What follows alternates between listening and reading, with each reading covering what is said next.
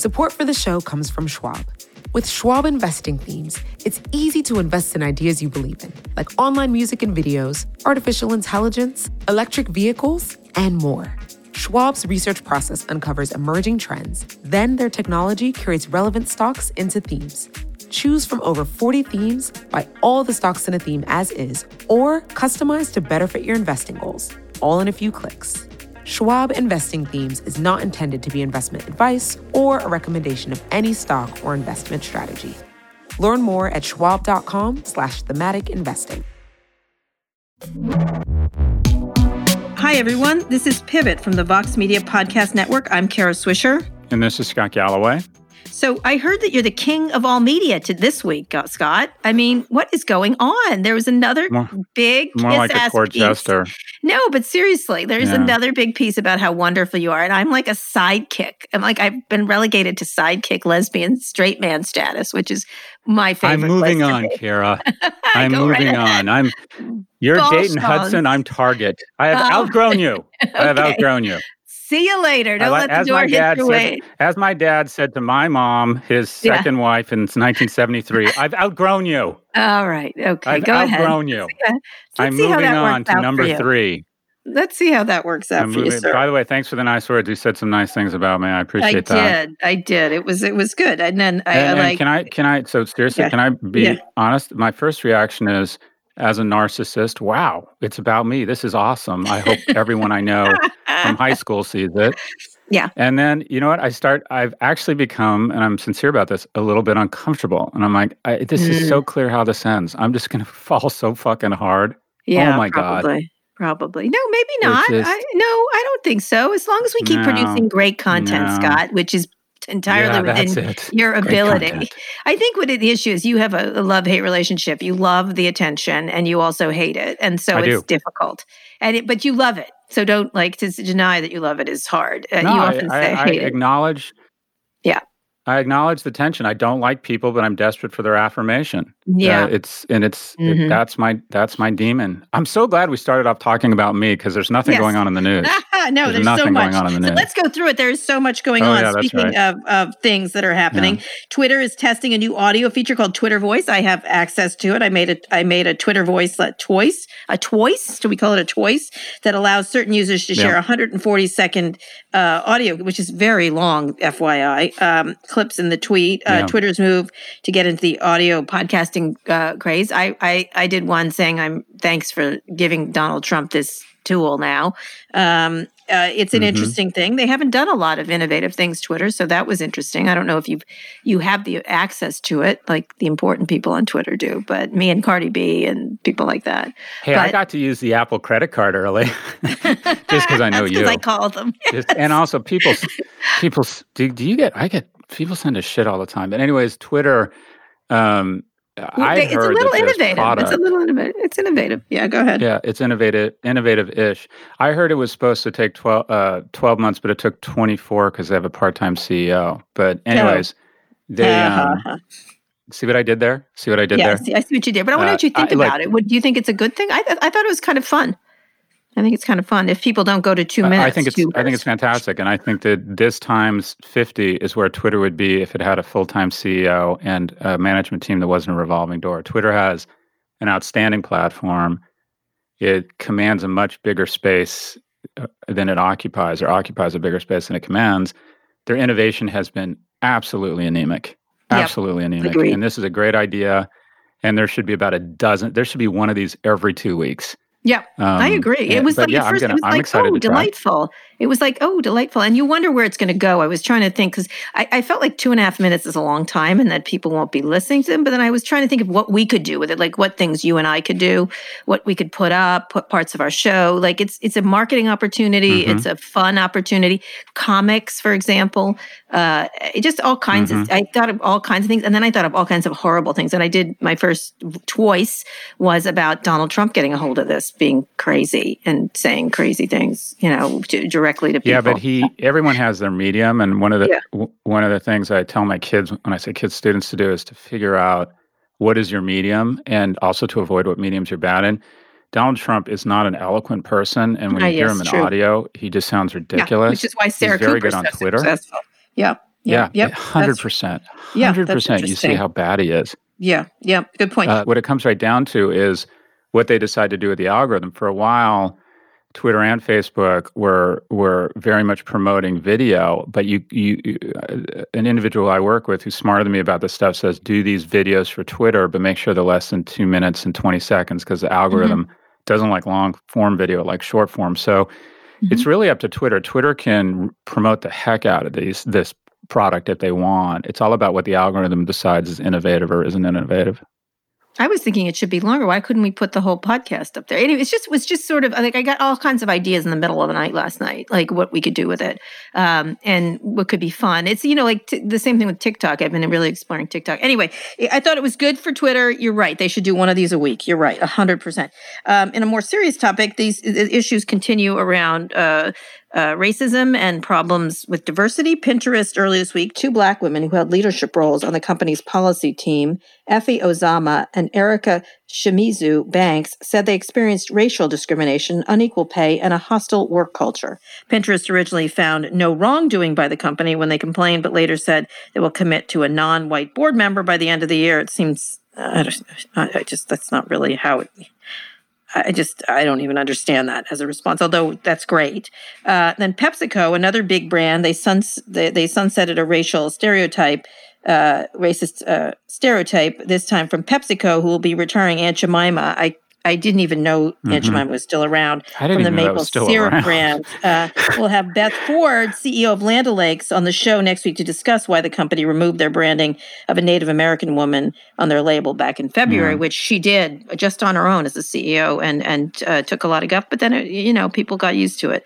And the land and the lakes are still there, as someone said on Twitter. So, this is just rolling through all kinds of companies and everything else. And as everybody has their moment of reckoning, what do you think about them doing this? I think Uncle Ben's is another one, which is another. Yeah, I didn't know it still existed. So what do you do? What if you're a company, you just move in here and get them done? My thing is, why didn't they do it before when it was the right thing to do, like Beth Ford did at Land O'Lakes? Long time coming, very late. How do you look at these moves by these companies? It's really, I think there's so many interesting things taking place, and that is typically crises are a function of anger or upset by your customer base. People get, say, your supply chain is unethical. There are people making less than minimum wage in Vietnam, and then you hire Edelman and you get Wyden Kennedy to come up with a communications plan, and you address it, and it's about communications to the external stakeholders. What's interesting about this so far is it's not as much the external stakeholders getting very angry, but your internal stakeholders, specifically your employees. So it's not about running a 60-second spot during the Masked Singer. It's about, okay, we have to, and this is good, we have to affect actual change, and we have to communicate that internally. I also think just as with the brand age, you could communicate and come up with a tangible association. Some people would just call it bullshit and wrap it around a mediocre product. Companies are used to coming up with the right themes, saying Black Lives Matter on serif font on a well-produced black square on Instagram and thinking that'll work. And now with the introduction of Google, such that people no longer had to defer to the brand, but actually found out what that hotel was like, how good that car was or wasn't. Actions are speaking louder than words here, and that is people want actual actions. And I think there is productive things taking place. 600 Black managers signed an open letter to the management at WPP about what were specific changes that needed to happen, and WPP is committed to it. I would argue that is actual change. The other thing that's sort of interesting here, and I now see COVID-19 as a metaphor for everything, is that initially COVID-19 struck what we would call the most progressive areas, not because they're progressive, but because there were cities that had a lot of interaction. Populated. With international destinations where the virus originated. They were dense. And now it's spreading to more conservative rural states. And what's interesting about this controversy or this issue is that it seems to be hitting companies I would describe loosely as pretty progressive, because the people within the company are progressive and they're outraged and they're upset and they want to see change. Whereas more conservative companies, where I would argue there may be a bigger problem, don't seem to be having this internal strife. So it's starting. I mean, I know a lot of people at Pinterest. I know you do. I wouldn't describe it. I would describe Pinterest. I know they need to make progress. I'm sure there's a lot of issues there, but I wouldn't describe, it's not, I'm trying to think of a very conservative organ. It's not In-N-Out Burger or Chick-fil-A. It's not a conservative organization it's not the old South, the Pinterest. Yeah, but I would argue that it doesn't have to be like that, because what they do is they constantly pat themselves on the back for their Yep. like openness and everything else, and then they don't do anything. So in lots of ways, it's what's the difference? And I think a lot of people of color and women who work there, or any what you would consider a marginalized community, which really aren't marginalized, are made to be gaslit. I've heard so many stories there, and we had covered the Ellen Powell thing. It's the same story over and over again. Describe what you mean by that, made to be gaslit. What's an example of that? Oh, it's so nice here. Oh, you're complaining. Something must be wrong with you. Yep. You know what I mean? And I think a lot of people I talk to, we're better than most. Shut up. Yeah, Slack, others. There's so many people I talk to who then either speak up or just leave.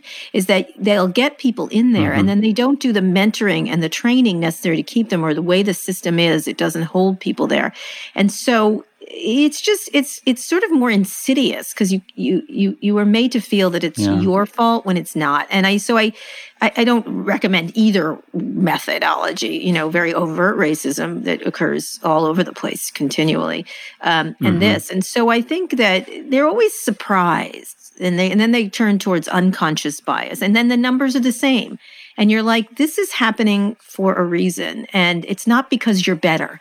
You pack of white men. It's not because you're better. Like, that's like, I think in the back of their heads, they think that's why there's 70. I mean, I don't know. They just are constantly sort of in this move into a fascinating, just like the Mark Zuckerberg video last week with his wife. It was, they suddenly became aggrieved, right? When they have their hands on the reins of power. And you're like, you're aggrieved? You don't get to be aggrieved. You caused this. And so that's a rant. But it's just, they move into victimhood really quickly. But very important that these things happen. I can't believe they're still there. The same thing with the Redskins. There's all kinds of things, the Washington Redskins. Just But stop. if you were advising Pinterest, what would you advise them to do? You know Ben Silberman. What would you advise them to do? I have talked to him about this a dozen times. I mean, I had heard lots of these kind of, not especially from women there. I think they're just, I don't know. And he happens to be a particularly earnest character compared to a lot of them, and is not someone who resists a lot. And he will listen, just like Brian Chesky's similar. Maybe they're just, just ignoring me and thinking of their grocery list in their heads when I talk to them about stuff like this. But they seem more cooperative or open to it. We're trying this and that. It's a problem. It's slow. The pipeline, I don't know. I just would like to, we will fix it. And by next year, we'll have a better number. And here's how we're going to do it, would be a welcome response. It's very complex. Tangible change around number.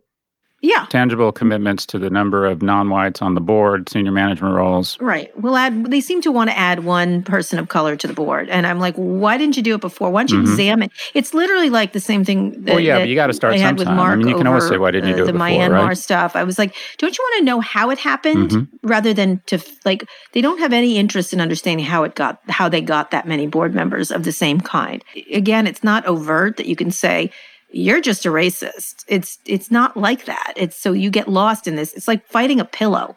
I don't know how to explain it. It's really hard to, and somehow you become a pain in the ass, or you're mean. I'm always known as mean, and I don't think I'm particularly mean, but maybe I am. Anyway, but let's get to a big story. Another big story.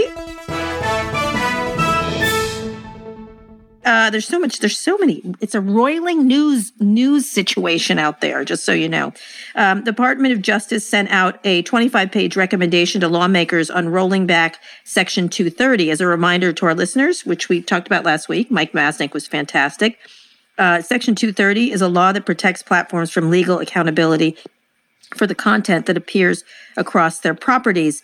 In a recommendation released on Wednesday, the DOJ asked lawmakers to repeal parts of the law that has given sites immunity from lawsuits for speech posted on their platforms. So, for example, if the recommendation is taken up by Congress, users could sue companies in cases that involve child sexual abuse, terrorism, and cyber stalking. This move comes after President Trump announced an executive order to roll back some of the protections afforded these companies under Section 230. So again, Bill Barr, the water carrier of all time, I think that's what it is. What do you think, Scott? Well, I think it's more reason why there should be so much more energy focused on getting young people to vote, because if this administration has demonstrated anything, it's that our elected officials have more power than our institutions, which are supposed to slow down our elected officials when they start trying to overrun standard norms. This is supposed to be the domain of the FCC and people much smarter than these individuals who don't have the domain expertise or a lifetime in communications or law. And if you see what's going on, I think it all directs kind of reverse engineers back to this thing, and that is voting has incredible power because our elected officials are now deciding to become the FCC, like these bad versions of the FCC. These guys, I would like to see Donald Trump explain what 230 is. Our guest, what was the individual's name? Mike Masnick. Mike, I thought I knew what 230 was till I spoke to Mike, and I realized I don't really understand 230. So the notion, all they see it as, they want to employ their political machinery of intimidation and delay and obfuscation, and basically saying to media companies, if you don't sign up and become part of, if you don't become state media, I'm going to use all of these institutions to try and punish you, that I can do that. And it's just, Bill Barr and Donald Trump have no business talking about 230. This isn't even a Department of Justice issue. It's an FCC issue. So it all reverse engineers back to, okay, what do we do about it? We vote. I hope a lot of the rage and upset out there gets translated at the voter booth this November, because our elected officials, our democracy is actually working too well. The demo and democracy is the problem. Yeah. And that is, elected officials can overrun our institutions that have stood there for decades or even centuries. Well, yeah, they just haven't. It's really interesting when they really haven't done it as much as you would think they could. And I think one of the things is that they, in this case, as what I've been saying is, I'm glad, I guess, Facebook and the others have lobbyists to stop this kind of thing, but then it prevents real legislation from happening. So the reason why I find this so ham-handed by Bill Barr and others is because it negates the ability to create real legislation, because it's sort of dirtying up the pond here so that internet companies can point to this kind of behavior and then not really be liable for the things they deserve to be liable for. So you can't do intelligent legislation in a slow process that, as much as people complain about Washington and laws and states, the slow process always can end up with better legislation. Not always, of course, but this sort of by fiat stuff that Trump is pulling. And again, it's the last desperate grabs of this guy who seems every day to do something crazier. Okay, Kara, we're going to take a break. When we get back, we're going to talk about Hey.com, the email startup that's having issues with Apple, the monopoly Apple monopoly, a monopoly, aopoly. We'll be right back. Support for the show comes from Schwab. With Schwab Investing Themes, it's easy to invest in ideas you believe in, like online music and videos, artificial intelligence, electric vehicles, and more. Schwab's research process uncovers emerging trends. Then their technology curates relevant stocks into themes.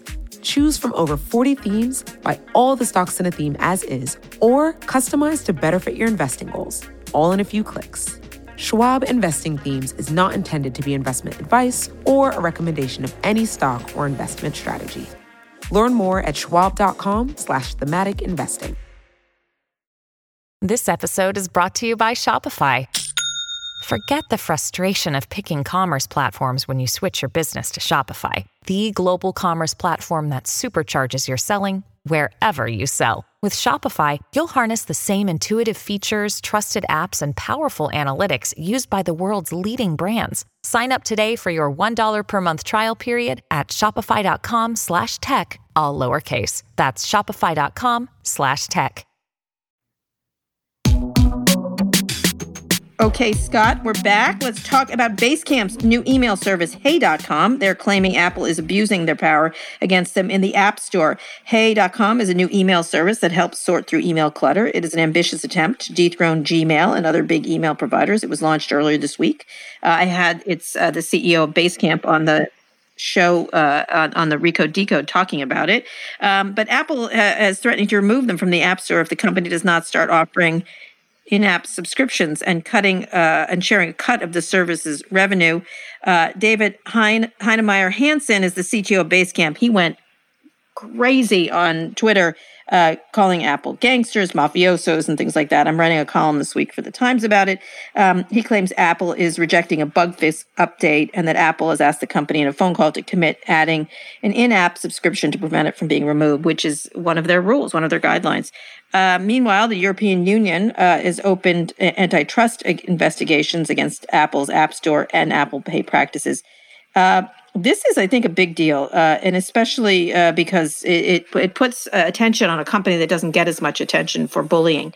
But in this case, Apple's saying these are our rules and you know it. And in the case of someone like Basecamp, which is very typical of a lot of developers, they're finally speaking up saying, we don't like your rules and the way you administer them and the exceptions you make. So, you were talking about this, and even Facebook is fighting with Apple over bringing a gaming app to the store. And that's a different story. But what do you think will happen here, Scott? This is not a good look for Apple, I think. Yeah, Apple's largely managed to stay out of the fray, and that is, it's not obvious how you would break them up. Tim Cook has been very elegant in his privacy as a basic human right. He's more likable. They're not seen as, because they're not in the business of data and they get most of their margin or most of their dollars from margin on tech products as opposed to violating your privacy with data. They've largely stayed out of the fray and have done a really good job starching their hat white, but there's just no getting around it. The App Store is a monopoly. If you look at just the streaming it's a video, duopoly. It's Google and that. It's two toll booths essentially. Yeah, that's Apple, it. Yeah. But if you look at the amount of revenue, if you look at where it's going, I agree it's a duopoly, but Apple's the lead dog. Even let's look at the streaming video platforms. Mm-hmm. Somewhere between 3 and 15% of the total revenue that goes to these guys doesn't go to them. It goes to Apple because all of their apps have to be downloaded through Apple. And Apple makes it very hard to... Apple owns the rails. And it's a perfect example of a company that's become a utility and needs to be regulated around apps. So it's not antitrust, it's regulation. But the App Store should absolutely be subject to the kind of scrutiny. How does Spotify ever compete with their superior product, Apple Music, when they have to pay a 30% tax to Apple? You can't compete against a product that Apple then launches and has a 30% price advantage because they own the rails and you have to pay a 30% tax to get to the end consumer. So good for them. They built an ecosystem, but it should absolutely be regulated. Well, it's going to be interesting. Let me just read something from Walt Mossberg, actually my old partner, that he just tweeted. Walt, I'm not weighing in on a growing controversy about the complex rules applied to developers in Apple's App Store just based on what I've read. I wouldn't be surprised if Apple is forced to change some of them, but I want to make 3 points that people seem to forget. First, in free markets, any merchant is free to receive a fee or share of a price of the goods it distributes to consumers. This is not a tax. You're free to think 30% is too much to sell your app on the phone with about 10% global share, but it's not a tax. Second, there's a history to this. Before the App Store, carriers controlled which apps could make it onto phones and often took most of the revenue, 50, 70% and more. I was there when Steve Jobs announced that Apple would only take 30% from a room, and a room full of developers cheered. Third, even if some of the rules are judged illegal or unfair, I personally value Apple's tight control of third-party distribution as a guard against most malware and a protection of privacy. I favor curation. So Apple, and then others like John Gruber were like, this is ridiculous. Apple's excuses for around Hey, for example, whether it's a consumer app versus a business app, is specious. So it's going to be a really interesting debate. And you're right, things are going to change. There's going to be some kind of regulation here. And I think Apple should probably step forward and get ahead of it themselves, as you often say. Well, there's often, I think Walt's points are good. There are benefits to scale, some of the things you talked about, and that is having uniform standards around malware or bad players. There are benefits to scale. Sometimes it makes sense to have a monopoly or duopoly in a given market or in a given business. And when it does make sense, you regulate their pricing. Yeah. And so this might be a perfect example of a company where there's benefits of scale to having one or two places where you get apps, but they should absolutely, in terms of their pricing and their, I mean, if Spotify is not growing as fast as Apple Music, it means there's trouble in Mudville. Mm-hmm. And it's very simple. If they have to start 30% down in terms of their ability, that's their point, to reinvest capital in marketing or the product, then Apple Music with an inferior product is gonna win. And they don't want to be forced to sign up subscribers via the app because of this. It's not. I think it moves from 15 to 30% depending on the year and different things like that. But it's still onerous. I mean, even one of the people from Hey.com, the founders, was pointing out that credit card companies only charge 1.8, and they find that onerous, right? %. And so this is they can't make this a business. They've spent millions on creating it, and they can't compete. And one of the quotes he said, besides calling them gangsters and mafiosos, was, we thought we were fighting the Gmail monopoly, but really we're fighting these heavies too. And so I think you'll find the column interesting, but it's and Apple has its argument to make about, keeping standards and people knew the rules and this and that. But I don't think they can deny there's only 2 toll booths in the mobile world, and they belong to Apple and Google. So it's something they're going to have to face 100%. So Scott, you do think they're going to change? Apple is going to change, and you think they'll be forced upon them, or what? What would you imagine if you were sitting next to Tim Cook? What would you advise him? So ground zero for this type of regulation is the App Store, or store specifically Apple and Android. There are benefits to scale, as Walt pointed out. There are benefits to, they have earned their place in the world. But when you get to a point where, it makes sense for Florida Power and Light to be the primary provider of electricity generation and distribution. But when you get to a point where you either turn on your lights or you don't, which means being a customer of FPL, it requires regulations such that you don't have useless pricing and anti-competitive dynamics, both of which we have here with the App Store. So this absolutely should be subject to really thoughtful, non-bar, non-Trump scrutiny around regulation. So the other 3 guys, I think the solution is antitrust and breaking them up. Apple, you can't break up because who would have domain over their key asset, which is the brand, but it is and also to ground make zero the for regulation is the App Store, and to make to have standard. I mean, look, Google's one big Wild West situation. And one of the other questions I have for you is, okay, if they do this, it's become a substantive amount of their revenue, the service revenues. Huge. It was $519 billion in overall sales, of which Apple gets a part of that. So they've also created a very lucrative platform for developers, and at the same time, developers feel like they're taking too much of the toll. So to me, I think there's no good toll booth in the end, but does there have to be? So what do you do when it's that much money for everybody, including Apple? Well, it just might. Apple may lose some revenue here, or they may not. I mean, a couple things might happen. One, they might be prohibited from entering certain businesses where owning the rails gives them such an unfair advantage. No one initially thought Apple would be in streaming music. Yeah. But when they enter streaming music and they can place a 30% tax on the market leader, and they start gaining share again with an inferior product, it demonstrates the problem. So I don't. It's great to be a monopoly, but the fact that you are garnering an unfair share of revenues because of your monopoly abuse doesn't mean that you're entitled to hold on to that revenue. So it might hit them hard. I think the biggest thing that dictates Apple's stock price right now is the percentage of revenue they get from recurring revenue. That the revenue is EBITDA, but the multiple on EBITDA is the percentage they're getting from recurring revenue, which is now up to 23%. And we've seen a recasting of their stock where it's gone from a PE of 12 to 24. So I actually think that's more important. But the App Stores should absolutely be looked at, and in my opinion, probably be regulated. Yeah, I think they're not going to outrun this, and it'll be interesting to see how they do it. And I think when developers like Basecamp, which is a very popular pair of entrepreneurs, start to speak up, you're going to get a flood of these things. It's not going to just be one or two. And of course, there's an antitrust hearing coming up in the House, and the CTO of Basecamp did talk about this last time he was there. He not just talked about Apple, but he talked about Google and Facebook. And his last line, which I quote in the column, is, "Help us, Congress. We have no hope." It felt like very Star Warsian. Anyway, it'll be interesting, and it'll be interesting to see what Apple does. Because don't you want to describe, just as an example, don't you want? I was really interested as I thought about it, to try, hey, I thought, wow, email really hasn't. That's great. I am using it. I don't know what I don't know. Yeah. Oh, you use great. it? Yeah. And what do you think of it?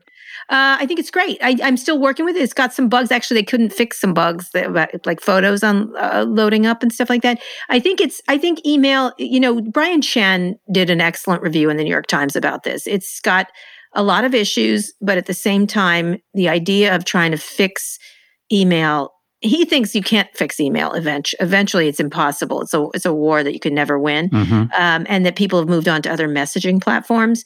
I am always searching for that silver bullet to kill email in a way that is not, I hate email, as you know, but I am going to try it. I think it's very innovative, and I like there's been lots of email apps, but, Google continues to control and dominate and honestly spy on you during it. I don't want to use all the Gmail's iterations, and I'd like there to be a more vibrant ability for others to do it. I don't know if email's the hill I would die on necessarily, because I do think I'd like to get rid of email completely.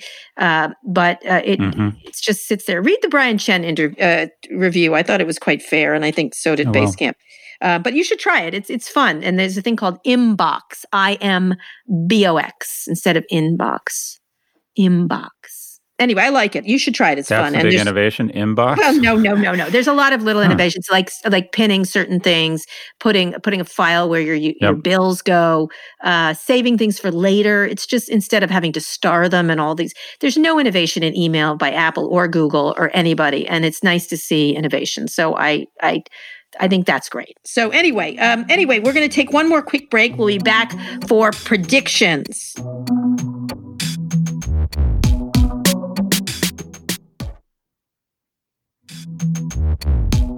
Okay, Scott, we've been making predictions about the next class of IPOs. It's been a strong one. We saw the stock market make some big gains this week. There was a story in the Journal about this. The tech you sent me.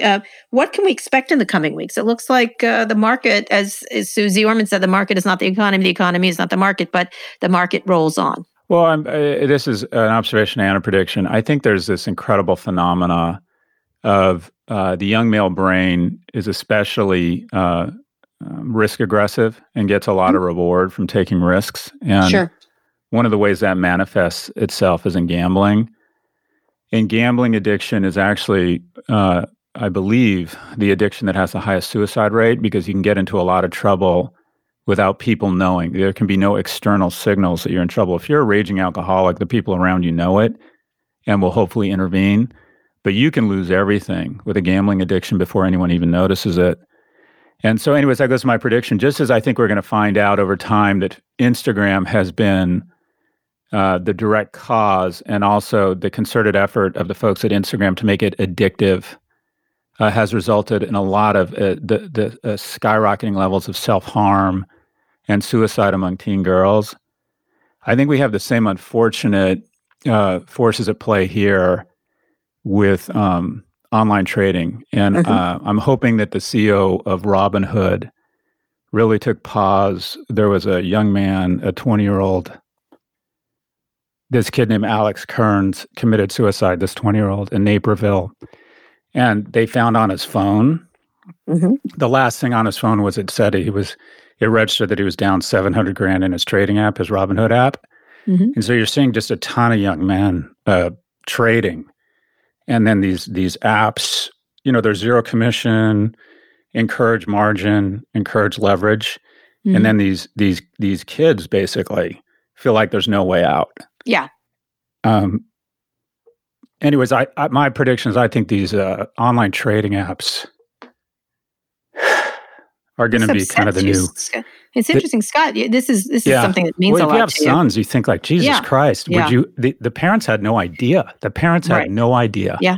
And it feels, if it has echoes of Instagram and the impact it's having on our girls and our young women. And I wonder if there's this same very unhealthy, addictive-like qualities that these companies try and build into their apps. Well, 100%. That is going to result in the type of damage.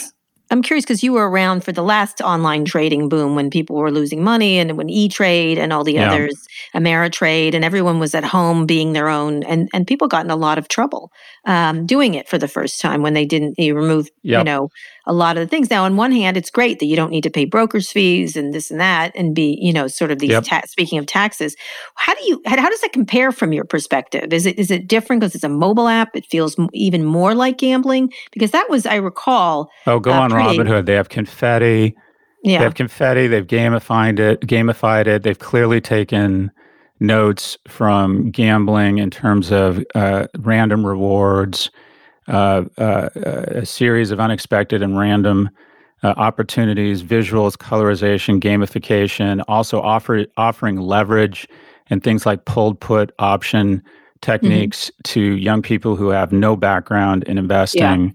There is something very ugly going on here. You had thought about investing in this, or how do you feel as an investor? We had this discussion about Juul. We had this discussion about Juul, the same thing, the whole idea. I'm thinking about investing in one of these companies, a company called Public, and the thing I like about Public is that it is not letting not letting kids trade on leverage. It's not allowing certain types of options. It's trying to foot to, and let me be clear, there's some wonderful things about these apps to get young people interested in investing at a young age, to give them the opportunity to invest at a young age, to get them the ability to buy micro shares is an interesting thing. I think zero commissions is an interesting thing. So there's a lot of good that can come from this, just as there's a lot of good that can come from social media. The problem is, in order to scale and make money, you start going after the addictive side of the brain, you give them the opportunities to get into trouble. And there's no, I worry that the algorithms move the brain to a very ugly place where people feel they have no way out. Same difference as evidenced by this young man's suicide. Yeah. So you would imagine online trading is becoming the new Instagram. Yeah. So regulations. I don't know what's, or lawsuits. They don't have the same protection as the media companies. They don't have 230. So we'll see.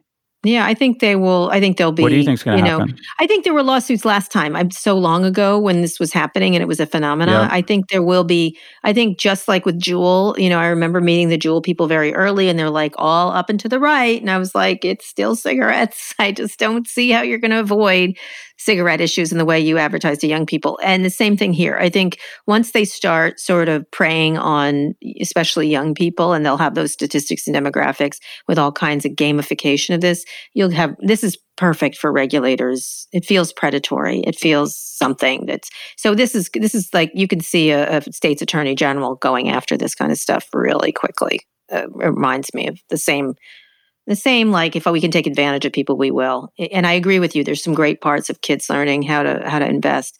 But it is, what Susie was talking about last week. So I think this is a great prediction. So I think this is a great thing to talk about. But IPOs in general, do you have any? Like, they're coming, right? The big ones are coming. You see no stoppage. Yeah, the one I'm trying to get in on. I don't like to give investment advice anymore. I just talk about what I'm trying to do. So I'm trying to vote with my feet. I'll likely be investing in the IPO of Lemonade, not only because I think the CEO, they're smart. I heard his interview with you. He strikes me as a very, very thoughtful, bright guy. Also, I think shareholder value creation is not only a function of the execution and the quality of the management team, but also the size of the opportunity for disruption. And when I think about one of the few industries that really has tens of billions of dollars of margin they don't deserve, I zero in on insurance. And so I think, and I'm hoping, assuming I can get stock at a reasonable rate, I think the IPO of Lemonade might be the best performing stock of the quarter, or it's registered the biggest pop. I guess it's dependent on how they price it. But Lemonade, a disruptor in the highly disruptible business of insurance, could be just a monster. Smart guy. Insurance has just got really enjoy. Think about how much money they're spending on TV. Agreed. And insurance is such a Do you have any predictions, Kara? No, I don't. I never do. I let you have them, and then you go out on the limb, and then sometimes it gets sawed off, and sometimes it doesn't. So I like to just watch as you do that, as you perform your high wire act, Scott. I don't like when I see tweets like, "You got this wrong." I don't know what's going to happen. All I do know is that what the key isn't. What? Tell me. Give me a tip on predictions. The key isn't to be right. It's to catalyze a conversation. Right. Fair. Okay, I'll catalyze a conversation. People of Silicon Valley, as I've said a million times, you have to stop doing these Band-Aid approaches to things like racism and diversity and actually do some actual actions to get to the root of the problem. You have to do this. It's a not just a moral imperative, it's a business imperative. And the more you don't do it, the more I find you to be just like every other shitty capitalist that exists. So if you want to rise high, try harder. That's what I say. Thank you. All right, there you go. How's that? Or is that just a lecture? Was that, predictions or indignant self-righteous rants? Yes, which that's part what of the show are we in right now? You know what? I'm right, though. I'm on the right side of history, and you don't have to listen to But I'm right. No, but here's the deal. I'm right. You don't have to go the to new dinner book from Kara Swisher, But I'm Right. I have a book. I'm writing a book. You're going to be in it, and it's going to be a tell-all about your FOMR and other issues. I can't wait. Unfortunately, there's not a lot all to tell here, but anyways. There'll be new headlines about Scott Galloway, and not just that he's the king of all media. God. Oh my God. I literally wanted to, I'm the whore of all media. It's not that my media is that good. It's just I say yes to everything. Why didn't it say the whore of all media? To everything. Why did not it say the whore of all media? It should have. That was it should have said the whore of all media. Literally, all the men have man crushes on you. It's a tongue bath, like continually. It's fascinating. I'm just saying, it's fascinating. Anyway, there's not going to be a backlash against you, Scott. Not yet, at least. Anyway, do you have any plans for the weekend? We got to go. Do you have any plans for the weekend? Florida's having the COVID situation. I'm trying to get my mother out of there before she wanders her way into record COVID. Number of infections in Florida. Yeah. No, we're sheltering in place and, time with my boys and all that good stuff. How about you? Are you not putting the kids out to the lawn anymore? You finally figured out a way to get along together? We're having a great time. We've been watching actually The Wonder Years, and we've been watching. Wow. Oh, I love that. Fred Savage. Oh, it's wonderful. And the way I bond with my 12-year-old is everyone goes to sleep, and then he sneaks downstairs and we watch Killing Eve together. So inappropriate. Which one do you watch? So inappropriate. What do you watch? Killing Eve. Oh, don't do Killing that. Eve. What is wrong with you? Oh, yeah. He loves it. He loves it. I am going to do an intervention with the Florida government very soon. So don't just answer the knock. What are you doing this weekend, Kara? I'm in Vermont. It's lovely here. And I will be bicycling and dealing with. The only thing I love it here is quite beautiful, but the bugs. I don't like bugs. And I like to work. I'm not a vacationer, Scott. I'm just not. I like to work. I like the big city. Yeah. But it's beautiful here. It's Amanda's parents have a beautiful house, and it's lovely. It's lovely, naturey, and very pretty. So I think there will be maple syrup in my future at some point here. Anyway, don't forget, if there's a story in the news and you're curious about and want to hear our opinion on, email us at pivot@voxmedia.com to be featured on the show. Scott, please read us out. Today's show was produced by Rebecca Sananas. Fernando Finete engineered this episode. Erica Anderson is Pivot's executive producer. Thanks also to Drew Burrows. Make sure you're subscribed to the show on Apple Podcasts, or if you're an Android user, check us out on Spotify or wherever you listen to podcasts. If you liked our show, please recommend it to a friend. Thanks for listening to Pivot from Vox Media. We'll be back next week for another breakdown of all things tech and business.